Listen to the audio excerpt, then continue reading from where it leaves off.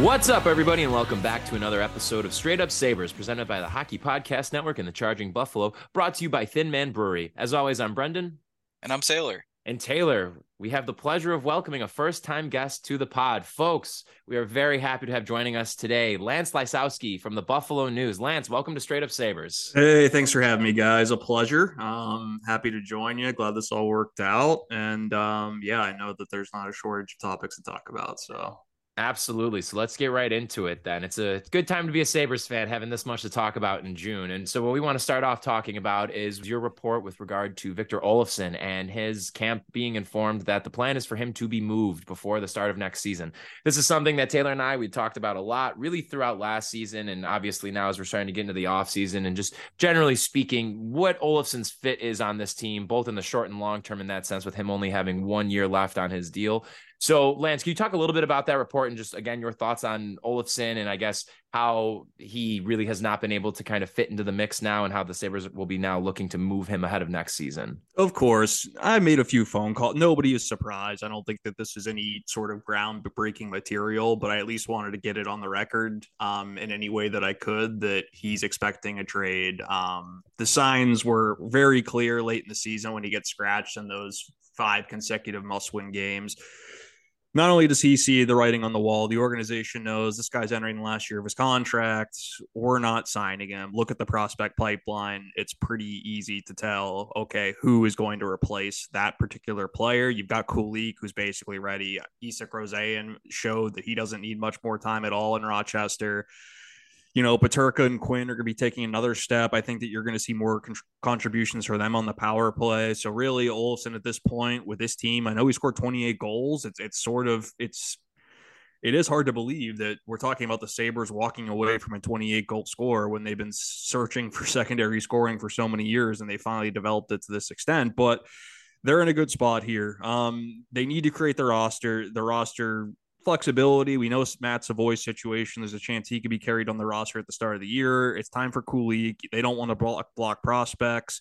All things considered, it's just too risky to carry Olofsson into the season and try to trade him at the deadline. And I know that for those of us in Buffalo and those of us who've watched the Sabres as closely as, you know, we have, whether it be, I don't care if it's the media or the fans, everybody sees the deficiencies in Olofsson's game. He's not good enough defensively when it comes to the forecheck and other areas of his game, playmaking. There's not enough consistency at 5-on-5. I don't care how many goals he scored. And we know the quality of those goals, particularly this year, the timing of them. It just doesn't make any sense. That being said, I think that the Sabres are in a pretty good spot here in terms of getting a pretty solid return for the type of player that is. This league is all about roles. A good example I can bring up is just Daniel Sprong for Seattle, right? Like he's a player with many flaws in his game that's going to prevent him from being that top 6 fixture who's on the ice in key situations, but you need somebody to put the puck in the back of the net, and Olofsson's going to be able to do that. He's going to bolster a power play wherever he goes. So it's no surprise there's interest around the league already. So they're going to be able to move off this deal, get, you know, whether it's part of a package for a defenseman, whether it's part of a package to get a draft pick that you can then feel better about moving something else, they're in a good spot here. And although they might have to wait for the market, whether it be, you know, you have DeBrincat who's available, how does that affect Olofsson's market? Tarasenko is a power play guy. Maybe a team who misses out on him is looking for a fallback and a cheaper short-term deal that provides more flexibility in the long term. They're going to be able to move off it, I think, pretty easily. It's just a matter of waiting to get the best deal. And of course, I think that just the willingness, the eagerness maybe to get a deal done shows what their plan is for Yuri Kulik. Well, and that leads into my next question. You know, you had mentioned it a couple of times between Kulik, between Rosén, between Savoy. Like, they have so many of these young guys who really feel like if they're not all the way there right now and ready to take the step into the NHL, they're at least very close. So what sense are you getting in terms of the organization's willingness to put one of those guys into that top 9 role next year? Very much willing, right? I think last summer, although some on the, you know, I think a lot of us on the outside were wondering what the plan was going to be for Peterka and Quinn. What they showed in Rochester, that was enough for this organization. I know I've heard a few people, whether it be media or around the NHL over the past year, make the incorrect phrasing that this isn't a development league. The NHL is absolutely a development league. This isn't the 90s. You need players to get to the NHL and improve their games there. If you get to the NHL and you're not improving when you get there, well, you're going to be in trouble. You're not going to survive. And a lot of guys don't. When it comes to somebody like Kulik, although he has areas in his game that are going to need to be worked on once he gets to the NHL, the Don Granato and his staff have a track record of being able to work those guys in and being able to know how to use them in certain situations. And now, whether you put Kulik, you don't need to have him. I think traditionally you say, well, would he benefit more from playing 20 minutes in Rochester or a third line role in Buffalo? Well, look at Buffalo's third line. Casey Middlestad could be the left wing. He produced 50 plus points last year, and that playmaking ability, his work along the wall is going to complement Olofsson on the other wing just tremendously. So I think Kulik, in terms of, he's further along than Roseanne, particularly physically. I think that's the clear separator between those two players, the type of game they play. To where he's ready. And I think that Roseanne needs more time, but he's much further ahead than anyone could have anticipated because of the year that he had in Rochester. His development has just been accelerated tremendously through that experience and the help that he's gotten through with the coaching staff down there.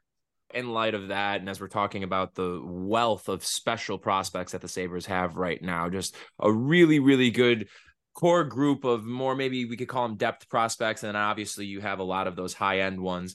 And you also had reported with your Olofsson report that the Sabres are also exploring the potential of trading up, along with trading down, but especially with trading up. That's been a very hot topic for a lot of fans. A lot of people have been talking about it, especially in light of the fact that Mishkov, there's the potential of him falling a little bit given his contract situation in the KHL. So can you talk a little bit more about that? And I guess, as we're talking about the organization's willingness to do things when it comes to actually moving up, like, do you feel like Kevyn Adams is at a point now where if Mishkov falls maybe like out of the top 5, we'll say, to aggressively move up and go and get that guy, given where the roster and particularly the forward group is positioned both this season and the next few years leading up to when Mishkov would eventually be able to make a jump to North America? There's definitely more of a willingness to make that kind of a trade because now they have the pipeline they do, and we could talk about all the guys they've signed, but you also have that wild card in Poltapov, who's just been getting so crazy good in the KHL the last couple of years. So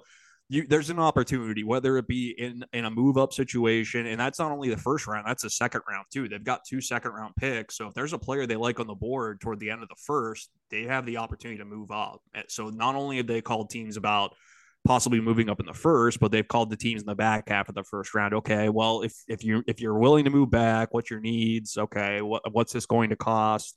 They've been aggressive on draft day since Kevyn Adams took over. He traded up to get Peterka, right? He traded up to get Kulik. He tried to trade up to get Kulik a couple of different times. So, whether it be Michkov or if it's that defenseman they want or a forward that they had high on their board that fell because beauty's all in the eye of the beholder. We can keep looking at mock drafts and rankings all we want, but it's individual scouting staffs and where they have players. So, yeah, I think they're, and it's a difficult balance because not only are you considering assets for moving up for that type of a player, but you also have needs on your NHL roster where you might need to move picks. So it's going to cost a lot, I would think, to move into the top 10, right? I don't know if that's a reasonable.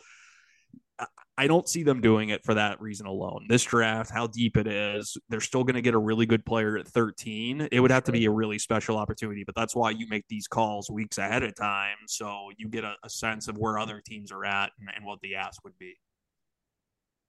Nice. So speaking of prospects, you obviously were at the combine recently. So that experience at all clarify for you, like what the Sabres are looking for at 13 or who they might target / also, was there any other interesting things you learned there? When it's tough with the combine now, with none of the Russian players there. And I think that we're still in a climate where there's still NHL teams that are hesitant to pick these guys because they don't have a recent track record of signing them. Buffalo is not the case. So I'm very fascinated with some of the Russians, particularly like Dmitry Simashev, the defenseman who could be available to them at 13. Definitely. Wasn't at the combine. So it's tough to get a sense there. But what I will say is since Kevyn Adams took over as general manager, we've seen three qualities that are overarching. You look at all their picks. What are they looking for? You can nail it down to 3 things. It's skill, competitiveness and in hockey sense, hockey IQ, whatever buzzword or phrase that people are using nowadays. Those are the types of players they're looking for. So when you're thinking about, okay, is this player a potential fit for the Sabres? That's what I always try to ask myself. Now, Zach Benson's an interesting player with such varying levels of interest, where people have him ranked.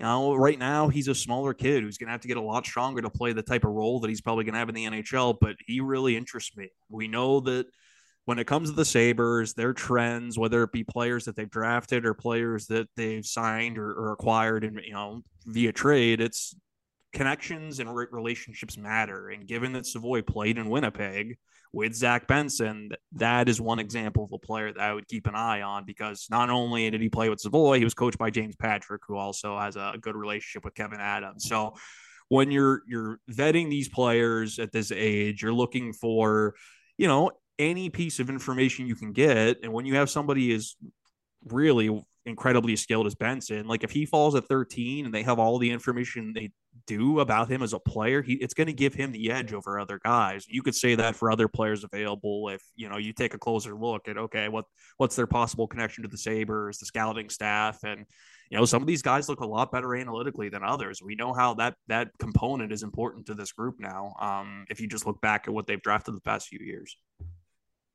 Absolutely. So I guess another question too, with that in mind, I know you'd mentioned Simashev and Benson, and there's a few other guys whose names have been thrown around as potential options for the Sabres at 13. But I guess even like independent of the pick, was there anybody at the combine among the first round talents that really jumped out at you that maybe wasn't on your radar as much before, or like collectively, whether it was among people you were talking to, fellow journalists, whatever, everybody kind of had the eyebrows raised a little bit about their performance? I just think that the one player I think is going to move up draft boards based on he's going to ace the interviews. He had a heck of a freshman year at Michigan.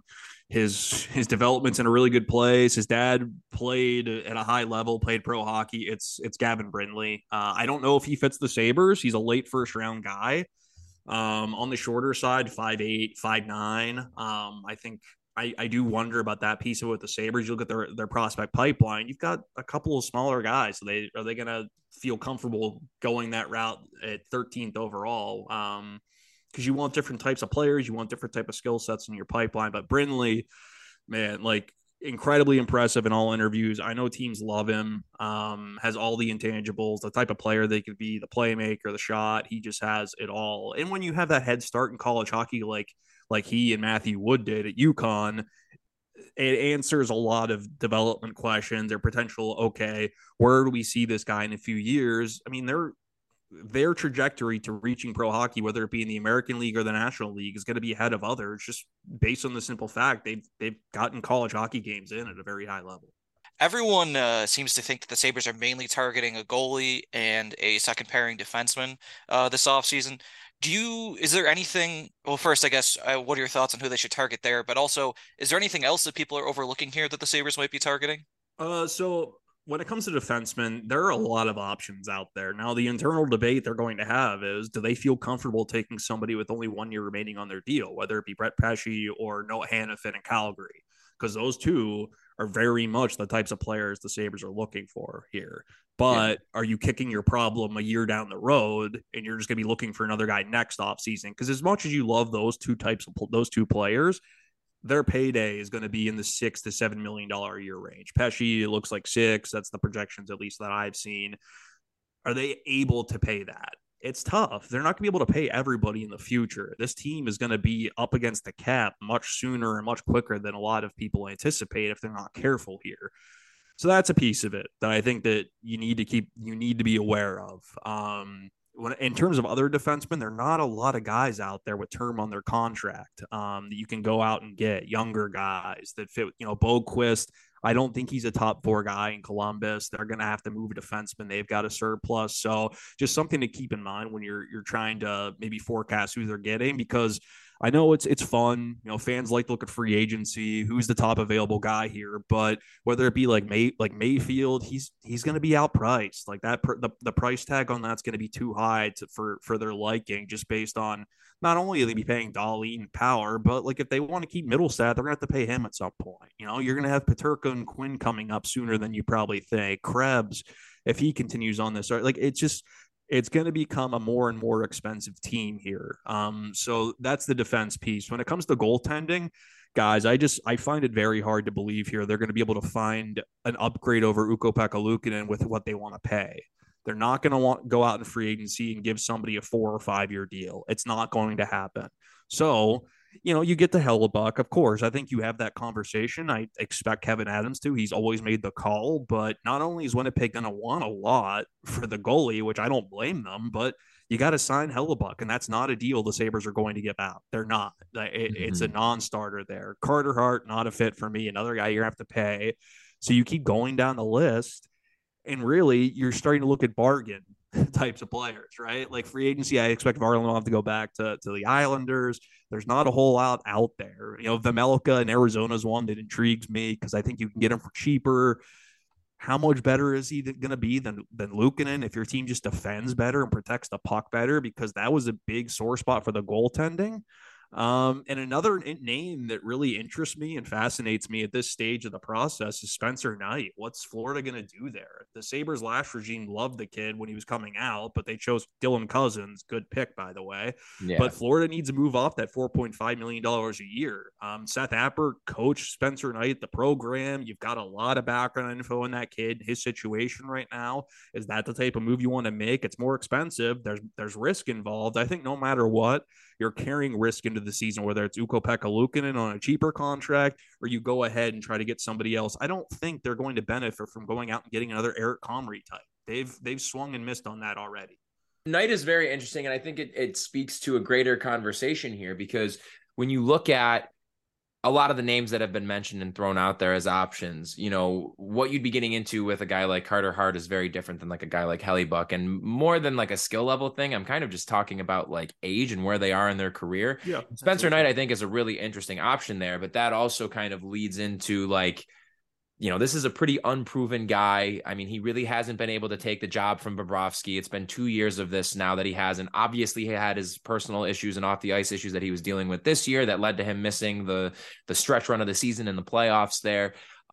So I guess I want to ask you this first, then I want to ask you about a couple of guys after the fact, after I get your answer here. But what sense do you get? Like, do you think that the Sabres are leaning one way or another in terms of like, all right, we want to go and identify this veteran presence to play with Levi, or do we want to go and get maybe a younger guy who hasn't found a fit somewhere or just hasn't worked with where they are to kind of push Levi then to steal the job, essentially? I think that there's comfort in keeping Luukkonen because there's a confidence internally that he'll benefit from competing against Devin Levi. Last year, when Luukkonen was up in Buffalo before Levi arrived, who was he competing against? Right. Like an injured Eric Comrie? No, you're not competing against Craig Anderson at that stage of his career. So, you could become complacent at times. I'm not saying that was the case, but you're never going to have that scenario or your thought, that thought in your head with Devin Levi there. I think both of them, when you have two young goalies like that, there couldn't be a real benefit to it. You trust your goalie coach. Look at just an example, what Sean Burke was able to do with the goalies out in Vegas. Like, if you have a good goalie coach and you defend the way that Vegas did, I think you're going to see teams unwilling to pay big money to goalies for that reason alone. You think if you have your structure, if you have a good enough decor, which the Sabres think they're going to, once they add that other top 4 piece, there's going to be a lot of confidence internally. With Knight, it's the number, right? It's 4.5 a year for 3 years. And again, with what the Sabres are projecting, they're going to have to pay certain guys, including Levi, at some point down the road. It's going to be tough to swing that. It just is, which ultimately I've gone through all these options in terms of goaltendings, what they've cost. I've reached out to people around the league, and I just keep coming back to them rolling it back with Levi and Luukkonen. And as much as you're carrying risk in doing that, I also think that they're afraid of taking risk on somebody who's more expensive and is going to cost you assets outside of just money, whether it be a draft pick or prospects. Sure. I understand the reservation, but you need two guys. Like, look at the goaltending at the end of the playoffs. Bobrovsky and Hill, neither were overused during the regular season for other reasons, whereas Ottinger and Vasilevsky, two elite goaltenders, were overused, and you saw what that sort of wear and tear did to them in the playoffs. Their games fell apart in big moments, and you can't have that. Totally. So the two guys, well, a few guys I want to ask you about. First, I want to get your thoughts on whether you feel like either of the Carolina goalies would make sense. There are a couple that we've talked about, and Frederik Andersen and Antti Ranta. Both of them have had their fair share of injury concerns over these past handful of years and really throughout their careers. Now, both of them, you're going to probably think that Carolina keeps one of them to pair with Kochetkov next year. They just signed Kochetkov to that 4-year extension during the season this year. So is there a possibility there? Because again, we're talking about like having a guy that's at least like consistent, maybe a veteran playing behind a solid defensive structure, what have you. And then the other name that I just wanted to throw out there that I don't know if it really necessarily makes sense, but it's constantly tied in with the Sabres is John Gibson. He's got $6.4 million left on his deal for 4 more years, seemingly going to be at the end of his tenure in Anaheim here, as Anaheim is about to have the 2nd overall pick. And I mean, they're pretty well positioned, I think, moving forward, but Gibson really is not the guy that he used to be and not held in the regard that he used to be. I think there's definitely intrigue in the sense of like, okay, if you could get him out of here and in a good defensive structure and with a team that scores more, could you get some semblance of that guy back? But there's a lot of risk involved with that as well, as is the case with both of the Carolina goalies, either one of them. So with that in mind, I mean, do any of those names pique any interest for you at all? Gibson does not, with the term on the contract, the dollar figure, even if they retain, it's too big of a risk. And he's got no trade protection. I think he's going to try to influence a move to Pittsburgh. He's from there. They need a goaltender. I think they're in a much more desperate spot, and they're not going to have to give up as much for him. He fits more into their picture than he does the Sabres, the types of players the Sabres would look at. Now, Ranta and Anderson are the two more intriguing options in free agency because they're not going to require term. Like Evolving Hockey, I always use their contract projections. I know there's a few others that do great work out there, but like Evolving Hockey, for example, has Anderson 2 years, cap hit of $4.15 million. That's not bad, right? Yeah. But I will say this: I don't like Ranta as much, the injury history or not. I prefer Anderson. But if you're going to move Luukkonen and let's say replace him with a 33-year-old goalie, I don't care what other move Luukkonen's involved in, whether it be to get another defenseman or something else, draft pick, whatever. You need another goalie prospect. You lost Portillo, used a 2nd-round pick on Leanin last year, and you just look at the numbers. I saw him at Dev Camp. Like, I wouldn't feel great about your organizational goaltending depth, giving up on yet another young guy and replacing with someone who's already 33 years old. As much as you like Levi, I think you got to protect yourself. Totally. Not only the short term, but the long term. And to answer the last part of Taylor's question about what other areas they might address, I think that if Girgensons walks, they're going to try to find somebody who plays that type of role. That's not something they're going to count on a Rochester player to fill, because you look at Rusek, you look at Weissbach. Those are two that I'm, who are right on the cusp, who aren't necessarily, in that Roseanne Kulik category. They're not going to bring to your team what Girgensons does. So, but again, if Girgensons walks, it's going to be tough to find a player on a short-term deal that can give you that sort of an impact. So that's just another area. I don't expect them to go to the Amherst to try to replace Zemgus Girgensons if that ends up being a need at the end of all this. Yeah, so with that in mind, then, what do you think the bottom 6 ends up looking like next year? Okay. Let's say if Tyson Jost resigns and Girgensons walks, you just want to do that sort of scenario? Yeah, sure. Okay. Third line, Middlestead on the wing.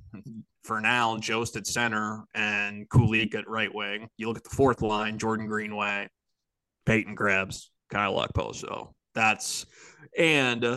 It all depends on that player that they would get to replace Girgensons. I have talked about Ross Colton as somebody that I would want if I'm a general manager. That'd be great.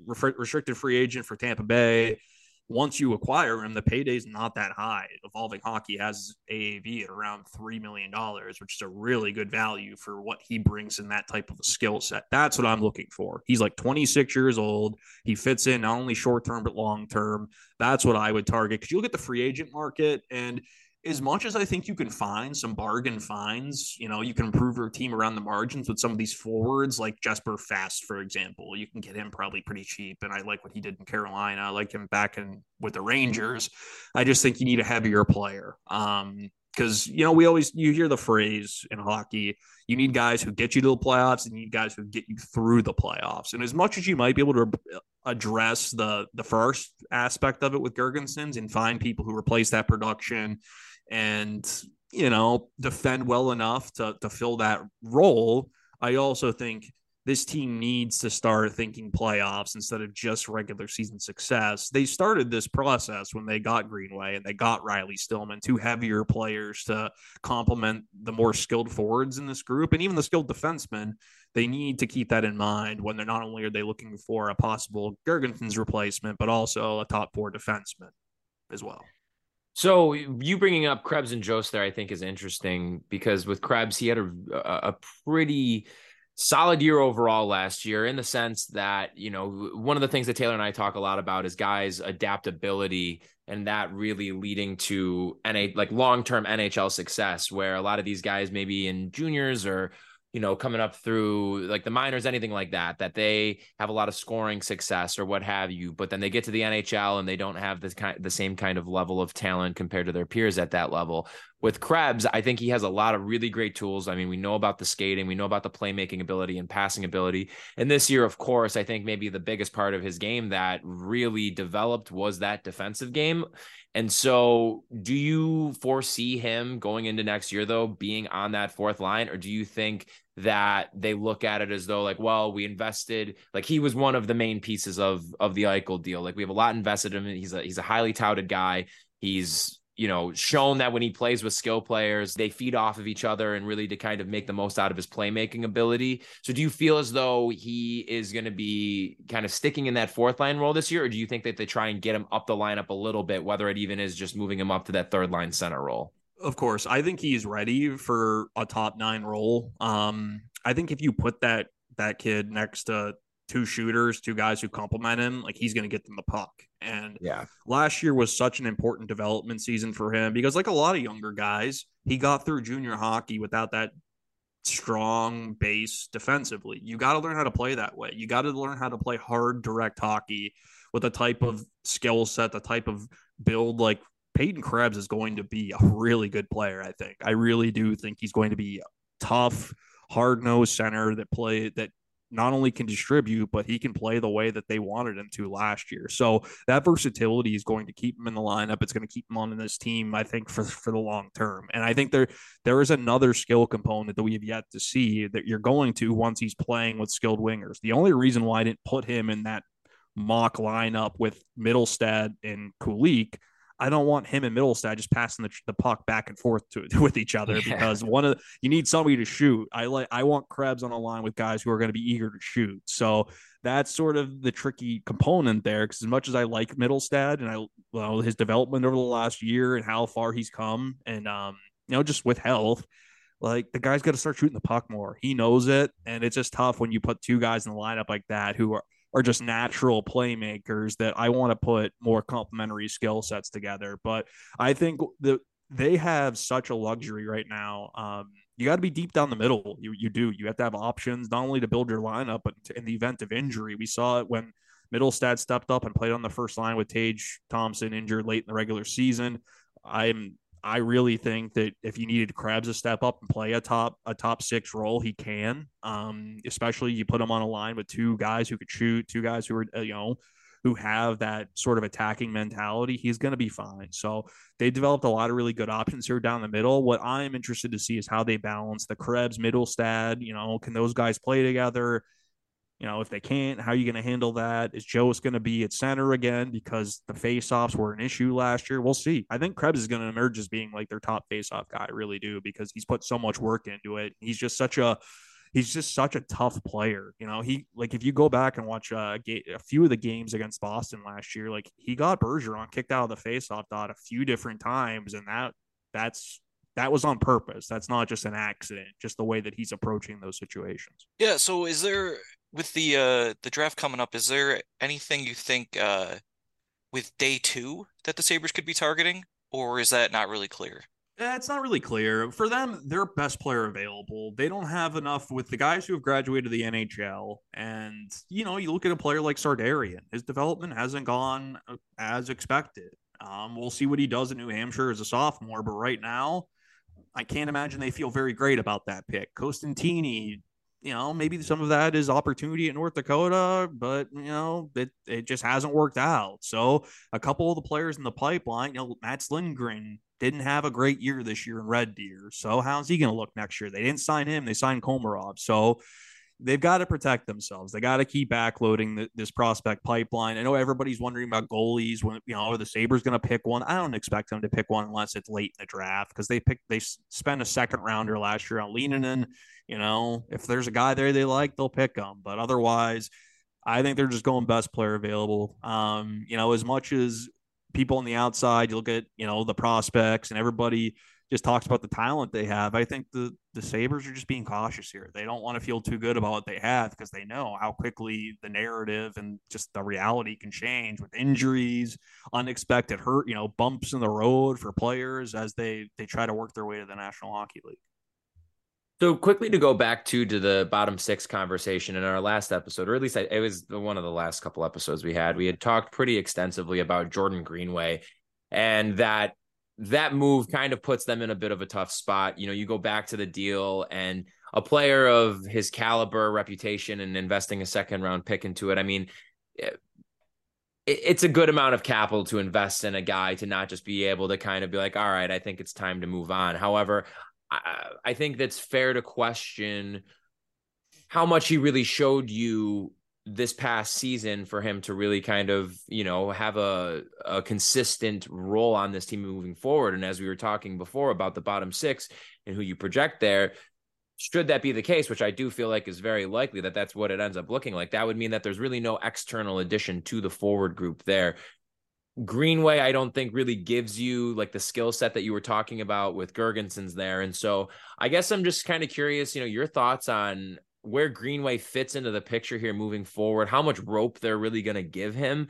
And even though it may seem like a long shot, like if an opportunity came along that he was like a sweetener in a deal or something like that, would they even consider moving on from him given what the rest of the forward group is currently looking like it's going to shake out as? I based on all my conversations, they love the potential of Jordan Greenway in this lineup. They looked at when they were considering this trade, they threw out last season with the Minnesota Wild, this past season, because of he was hurt at the start of camp. He never got going. He was playing through injury. When he came back, it was pretty clear there was a disconnect between him and the coach. Since Evason took over, Greenway, the usage, the opportunity, it just hasn't worked out there. They knew not only when they acquired Greenway, but Stillman, these were players for the future. These weren't players for last season, which is my only real gripe with their deadline approach, because they knew Greenway, confidence a shot, probably still dealing with an injury, is going to need a full offseason and a full training camp. And with Stillman, confidence was shot because he was in a man-to-man system, going to need a full training camp. We don't have a whole lot of practice time, so we're going to have to try to make this work under difficult circumstances, and it didn't in the interim. But longer term, Greenway as a defensive, he's really good defensively. He could close quickly. I think that they used him too soon on the penalty kill, which comes to mind when I think back to the loss to the Capitals when, the Capitals came back in the third period, talk penalty at the end, yada, yada, yada. But when you talk to people around the league, Greenway does have a really good reputation. I know people, especially Sabres fans, at the time of the trade brought up the Michael Russo report that Greenway was late to a meeting or whatever. Don't deny the report at all, but this happens across the league. I had one coach told me I had a Hall of Fame player miss multiple meetings, but you know what? It only gets to the media if you want it to get to the media. Minnesota wanted to get to the media to make an example out of the player. So what do you think the player thought of when that got out, right? Right. you're basically giving up on him. So I think that they have a confidence that Greenway, with this system, with this coach, is going to figure it out and realize his potential. The effort's got to be better. The fly-by forechecking can't be a trend like it was late in the regular season in Buffalo. He's going to have a lot to show. He really is. Because I'm with you guys. I'm with a lot of people where I didn't see enough, to match what they gave up for him.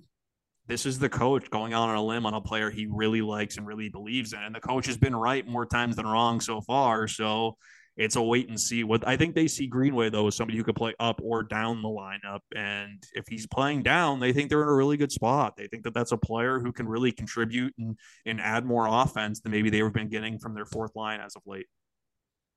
Okay, yeah. So I want to talk a little bit more about the defense after, but real quick, just gotta do a quick ad break. So for starters, listeners know our longtime sponsor, DraftKings. I know it's gonna sound a little funny, but it's still the old script, so just imagine us next spring. Light the lamp during the hockey playoffs with DraftKings Sportsbook. New customers can make a $5 bet and score $200 in bonus bets instantly. Download the DraftKings Sportsbook app and use promo code THPN for the Hockey Podcast Network. That's code THPN at DraftKings Sportsbook. Gambling problem? Call 1-800-GAMBLER. Massachusetts, call 800-327-5050 or visit gamblinghelplinema.org. In New York, call 877-8-HOPE-NY or text HOPE-NY at 467-369. In Kansas, call 1-800-522-4700 on behalf of Boot Hill Casino and Resort. It's 21 and over in most eligible states, but age will vary by jurisdiction.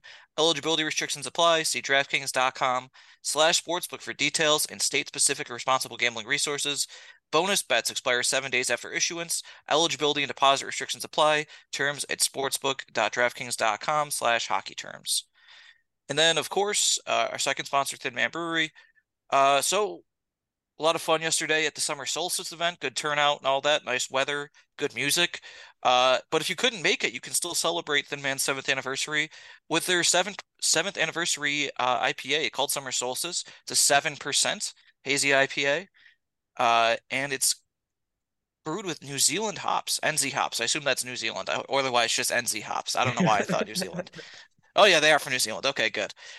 So yeah, check that out. And then the next thing that we're going to be talking about coming up more is the Weirdly Wonderful Beer Fest, which is coming up in just about a month now, on the 22nd. So you could get your tickets there, and you can check that all out at thinmanbrewery.com. And then, of course, I should also mention Wednesday is Go Skate Day. It's the first official day of summer. It's at Thin Man Chandler. So if you want to check that out, it's a collaboration between Thin Man and Mom's Skate Shop.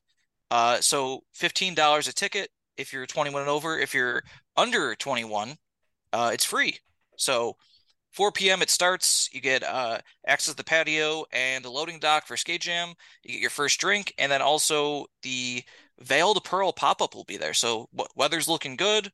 First official day of summer, longest day of the year. That's all I got. Brendan, anything else on Thin Man? No, yeah, it was a great time. Again, thank you to Thin Man for putting on such a great event on Saturday. It was just an excellent time all around. There's, you can never complain when you shut down a street and have a big day party. So kudos to Thin Man for that. Otherwise, though, again, yeah, make sure you're just swinging down to Thin Man, whether it's for post-work drinks or some dinner with the family, whatever it may be. Other cool stuff coming up there, too, next month. July 14th, my cover band is playing at Thin Man Chandler, and then on August 12th, we'll be playing at Thin Man Elmwood. So whole lot of good Thin Man coming up. And, of course, because we haven't talked about it in a little bit, we will also be announcing the next date for our Buffalo Sports Trivia Night, which will be, I believe, our 5th edition, if I'm not mistaken, Taylor. Yep. There you go. All right, so let's get back into it here. Taylor, did you want to ask something about the defensive group? Yeah, so we talked earlier about targeting a new defenseman, a second pairing defenseman in either free agency or trade. The interesting wrinkle there is the Sabres have 7 defensemen under contract. So how do you see that shaking out? Do you think there's a buyout that happens, or maybe part of a trade where they give one of those guys away and have another guy just be the 7th defenseman? What do you see that looking like next year? I think Lyubushkin's too valuable with that type of player that he is for them to move off of him. They like Stillman. The contract makes sense. He's the type of player that they wanted. They gave up Josh Bloom for him, so I don't see him going anywhere. The obvious odd man out based on all factors is Jacob Bryson. So they've got two options here. They can move him this summer, which I think they would be able to do so. There's going to be teams who need defensemen, whether they need to get closer to the cap or they actually, Jason Botterill drafted Jacob Bryson. They might lose Carson Soucy as a free agent. We'll see if they pay Royal Borgen. Maybe that's a fit there. I think that either they're going to deal Bryson for a draft pick, something along those lines. Maybe he's thrown into one of these trades, or they could Anders Bjorkum and just try to get him to Rochester and have Jacob Bryson as your, number 8 and the older guy among a pretty, mostly younger prospect laden group down with the Amherst. But it's a good point to bring up. It's a layer to this that, it's easy to kind of forget about because you've got the forward group.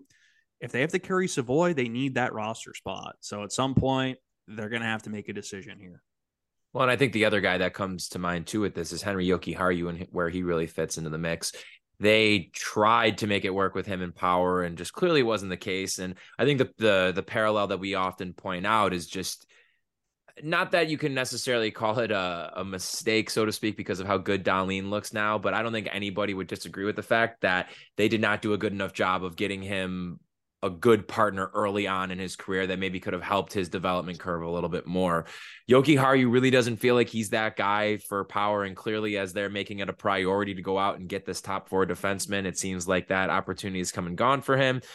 He really has exclusively played on the right side, and you're going to think that, like you said, with Lyubushkin and what he brings to the team, he's going to have that third pairing right defenseman slot. Then you have Stillman too. Is he going to be your 7th guy, or are you going to have him, are you going to pencil him in as your 6th lefty? Or are you going to go out and also get a third pair lefty there? So where does Jokiharju fit into the mix for you next year? Do you think he's a part of this team, or are they moving on? I think he's part of the team. They really like him. He's still young. They think that there's a higher ceiling there that he's yet to get to, which I would think that they'd be a little frustrated it's taken this long because of the inconsistency in his game. But that is the big question. Is he going to be able to play the left side? Because a lot of right-handed, right-shot defensemen struggle to make that switch over. Brandon Montour had an issue with it in Buffalo when he was here.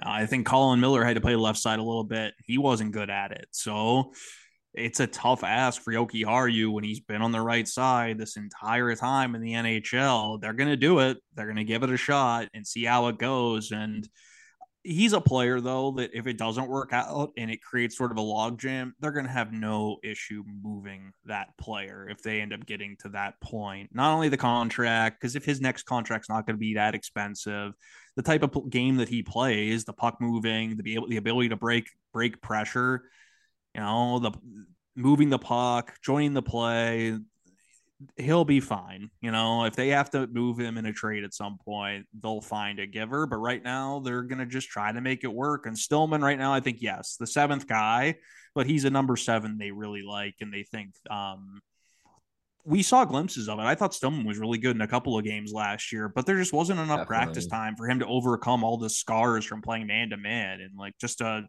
reminder for Sabres fans, just think back to the way the Sabres defended when Housley was coach. Man-to-man stinks. It's an excuse for people not to coach. That's what it is. It's just so that if a guy screws up, the coach can just point it to the media and say, well, you saw who was covering. That's who's responsible, instead of the coach taking responsibility for a system being flawed, which is often the case when you have man-to-man. Definitely. So next question I have, a little bit more getting away from roster construction and into actually the team next year. 2 years ago it was Tage. This past year it was Cousins, and you can even say to a lesser extent maybe Casey, these guys who took these really big jumps. Who do you think is most poised on this team, whether it's among the forward group or even the defensemen? Obviously that would really just kind of qualify as power at this point, to take a big jump next year and that next step to really take their game to a new level. My choice would be Peyton Krebs if he was used in a different role, but given where he's at, where he's going to might have to be used on the 4th line, my choice is going to be Jack Quinn. We saw everything he did the final 6 weeks of the season, just being hard on pucks, protecting the puck along the wall, finding shot lanes, being more deceptive. He was a big difference maker. I think he really figured out what he has to do to be an effective player at this level.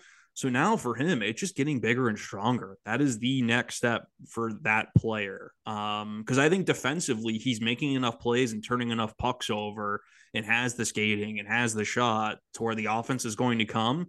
My only concern, honestly, about Peterka is just his focus seems to waver when it comes to the defensive aspects of the game, which is why you saw him sit against certain types of teams. He takes risks that you just can't take. He's going to get that out of his system at some point.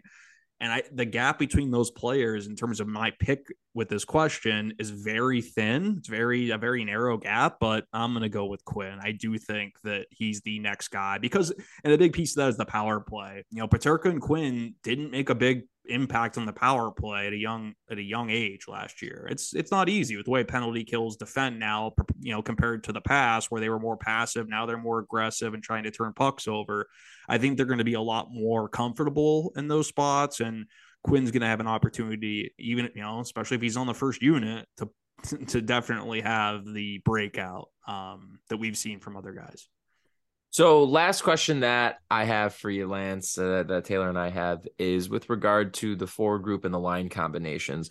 It feels like the top six is pretty set in stone in terms of that top line seemingly staying intact with Skinner, Thompson, and Tuck. You have your second line of JJ, Cousins, and Quinn. Obviously, the third line is where things get a little interesting. I know we were talking before between Krebs or Jost in that 3C spot. You have maybe Casey on the left, Kulik on the right, what have you. But we also talked a little bit about the flexibility that the Sabres have right now, given their forward depth organizationally. Do you feel as though going into next year, and obviously other moves may change this, but do you think that they should keep those top two lines intact like that? Or do you think that they should be maybe a little bit more open to switching it up a little bit and getting different looks with certain guys? And like you said, like pairing maybe a guy like Krebs in the top nine with like a more pure goal scorer, being able to utilize Tuck as that kind of like jack of all trades. You can put him anywhere and kind of help anybody kind of player. Yeah, I mean, absolutely. I think they're open to it. I think that we're going to see different looks. One example you bring up, what about a line with Krebs centering Peterka and Kulik? Like, how fun would that be? That'd be sweet.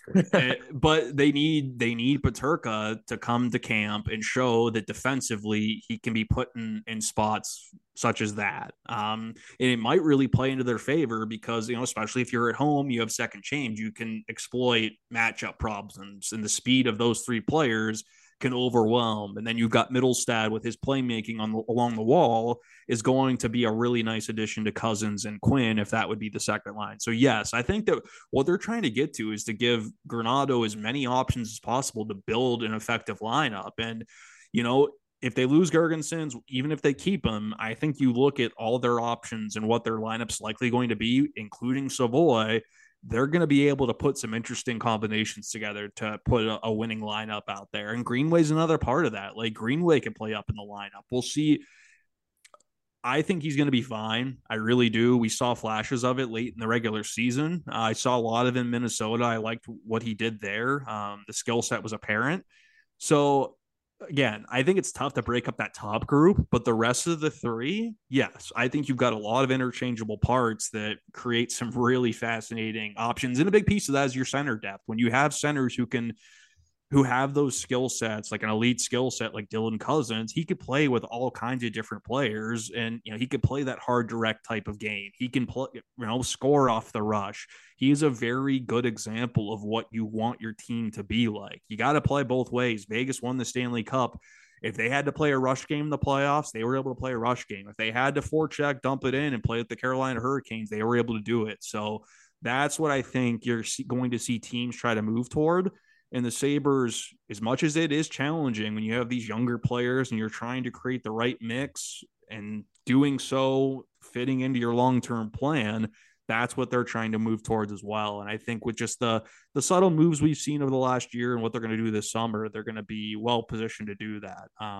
Another piece of it, what are they going to do for depth in Rochester? Are they going to bring guys like Sean Malone back? Are they going to look for different two-way forwards? We'll see, because I don't think they have any interest in rushing guys at the NHL, although Rusek and Weissbach have really opened eyes with the way that they've played and have proven to be call-up worthy. Well, Lance, we really appreciate you taking the time to talk with us. We'd love to have you back on once we get through the draft and free agency. We could talk a little bit more about what the landscape is kind of looking like in the aftermath of that. But again, thank you so much, folks. You can find him online on Twitter at Lysowski. Lance, you have anything coming up you want to promote at all? Any stories or anything like that dropping this week? Nothing particular, guys. Just hey, thanks everybody for reading, following along. If you don't subscribe to the Buffalo News, please at least consider it. Digital sub. I like to think that our Sabres coverage is pretty good and has maybe a little different twist than what you get elsewhere. So just hey, thanks for having me, guys. It's been a blast, and yeah, happy to join you any other time. And of course, so I saw gotta check out the Maintenance Day podcast too. Oh yes, yeah. Goes without saying, pal Joe Yurden, we've had him on before, so yeah, great stuff. So I saw in your Buffalo News bio that you also used to cover the Pittsburgh Pirates. I did. I was in baseball before this. Do you consider yourself an expert in playoff droughts now? Covering those two? I've never covered a playoff team. I haven't covered, no playoffs. I covered college sports, and the best bowl game I've covered in terms of college football was the Pinstripe Bowl, which was at Yankee Stadium. An elite venue, a not so elite bowl game. But, no, so it's been fun, right? Different experiences. I grew up playing hockey, so this is always kind of where the type of job I wanted to have. So hey, it beats rain delays and bad baseball. Although hey, the new rules in Major League Baseball seem to have made a difference. So yeah, absolutely. Yeah. Totally. Well, Lance, we appreciate you taking the time to chat with us. Again, everybody, make sure you're following Lance online. You're checking out the Maintenance Day podcast and keeping an eye out for the Buffalo News and all the great pieces that Lance is going to have coming out. Thank you all so much for tuning in to this episode of Straight Up Sabres, presented by the Hockey Podcast Network and the Charging Buffalo. Make sure you're checking out both presenters of this podcast on their respective websites. Wherever you're using to listen to this episode right now, make sure you're checking out all of our fellow shows and giving them a look and a nice little follow. And again, before you close the app from whatever platform you're using to listen to this episode, make sure you are subscribed and or following Straight Up Sabres, and we would love it if you'd give us a nice little rating or review. Also, make sure you're following us on social media. You could find us Facebook, Twitter, and Instagram at Straight Up Sabres, at Straight Sabres on Twitter. And last but not least, folks, we love our sponsors. Make sure you're checking out DraftKings using that promo code THPN at checkout. I know there's really not a whole lot to bet on right now aside from baseball and any other obscure sports out there, I guess. Sadly, not hockey. We'll get that updated soon, but make sure you're checking out DraftKings. Take advantage of that great promo code. Again, that's THPN. Use that at checkout and take advantage of great deals. And Thin Man Brewery, again, whether you want to go there for drinks after work, whether you want to take the family out to dinner, whether you want to go catch some live music, whatever it may be, Thin Man is the spot to be. Check it out. They have 2 locations, both Elmwood and Chandler Street. You'll find us there all the time. You'll find lots of great people there all the time. So make sure you're going and checking out Thin Man Brewery. We'll be back with a brand new episode on Thursday, everybody. Thanks so much for tuning in. This has been Straight Up Sabres.